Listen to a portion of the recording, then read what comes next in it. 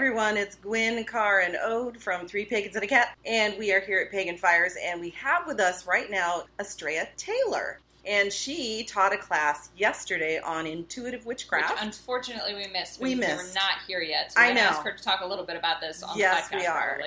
So that we know. Exactly. What the heck happened? I actually follow Estrella on her blog post because she blogs for Patheos, and she is really, really great. She's got great content and is a really interesting witch. Estrella, we'd like for you to just tell us a little bit about yourself, please. Okay, yeah, sure. So I live in Southwest Ohio.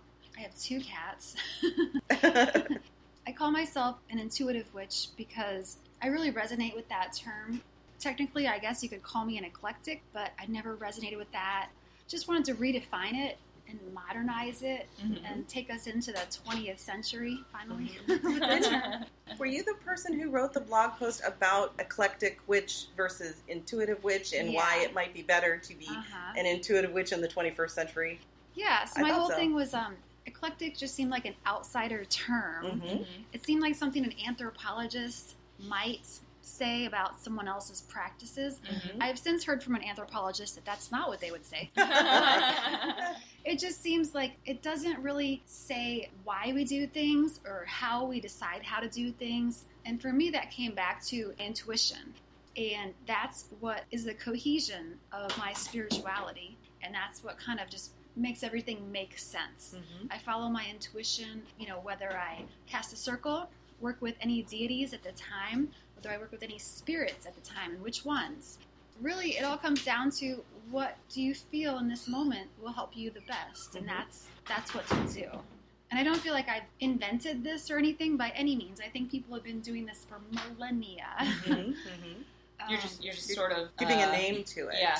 Describing it. Yes. And with my Mercury and Virgo in the 12th house power, I am able to help people organize how to set it up within themselves, how to empower their intuition, how to feel energy and how to recognize the different types of energy, and then build a basic system of magic based on a formula that is really easy to just fill in the blanks, like this is how I'm feeling about this is how I want to feel about this, and what you have on hands.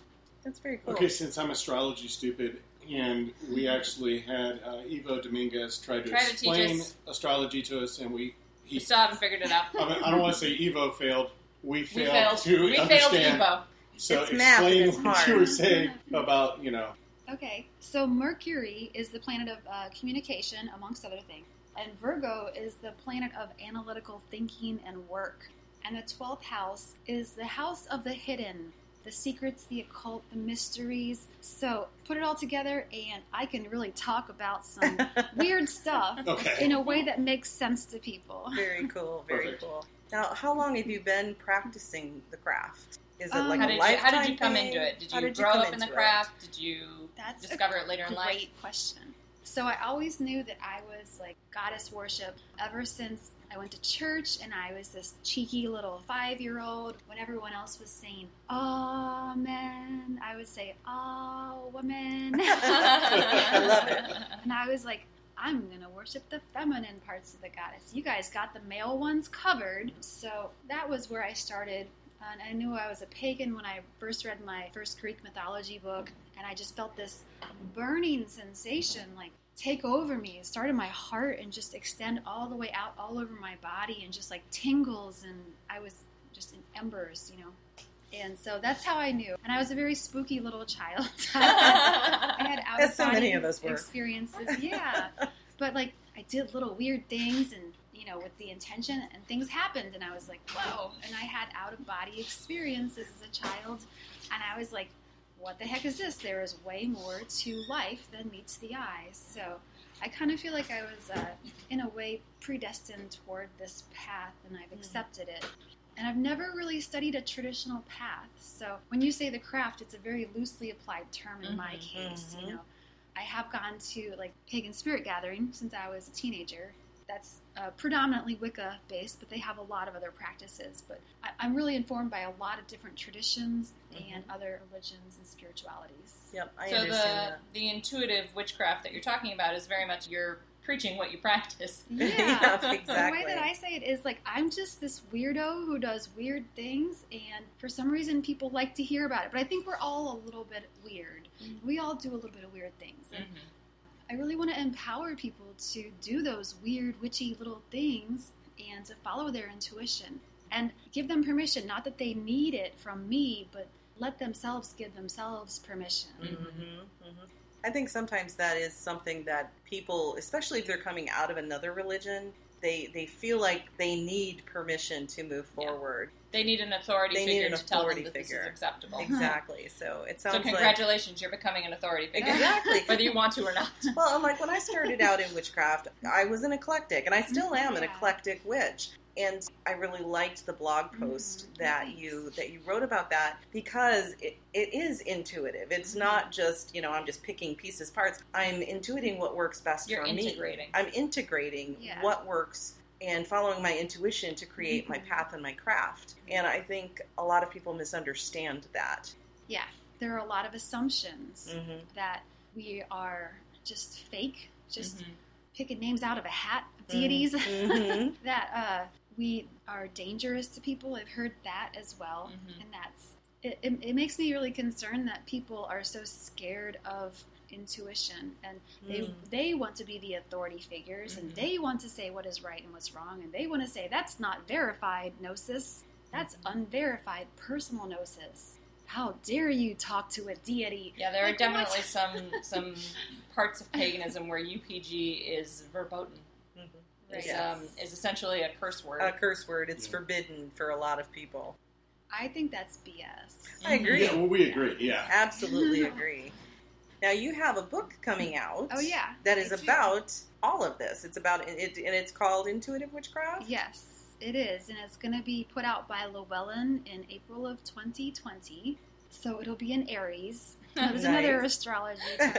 So is your next book going to be about astrology? That's a good question. Yeah, make it more accessible to people like us who are astrology stupid.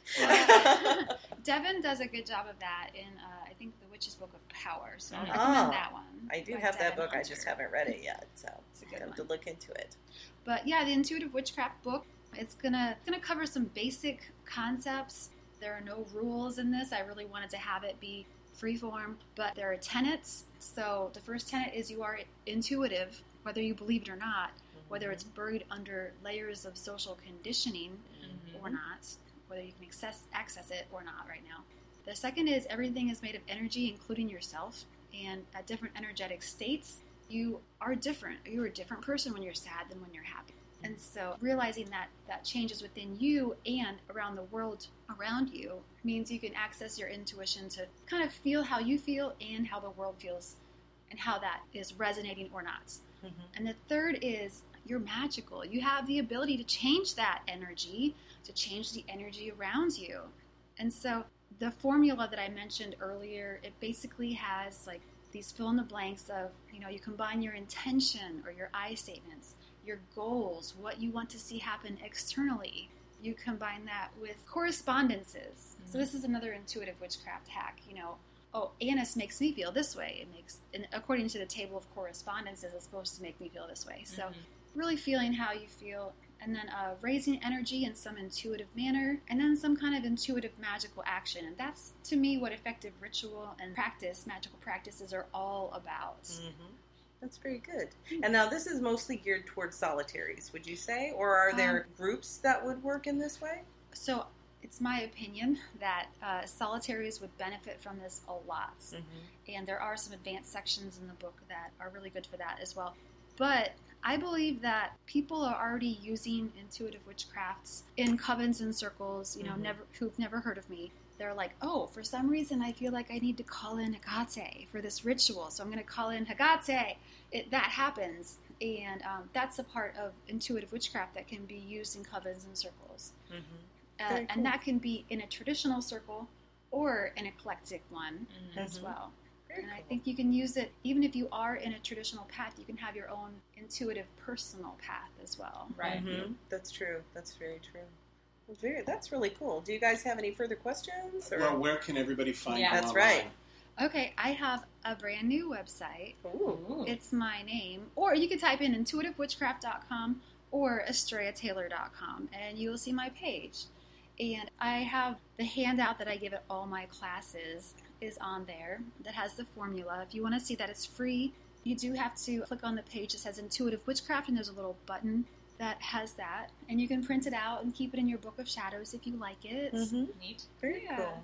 And you also blog on Patheos. Yes. So what is the name of your blog? It's Starlight Witch. Starlight Witch. Yes. I recommend it to everybody because she really is a wonderful writer and has a lot of good things to say. Thank you so much. Oh, yeah, You guys are absolutely. great. Well, thank you for joining us today, taking some time. This interview. Yep. And appreciate it. Mm-hmm. And we look forward to reading your book. And we look forward to reading your book. Yeah, we'll probably be reviewing it on the podcast. That's so right, look guys. forward to that, you guys. Yep. All right. Awesome. Thank you. Well, thank you.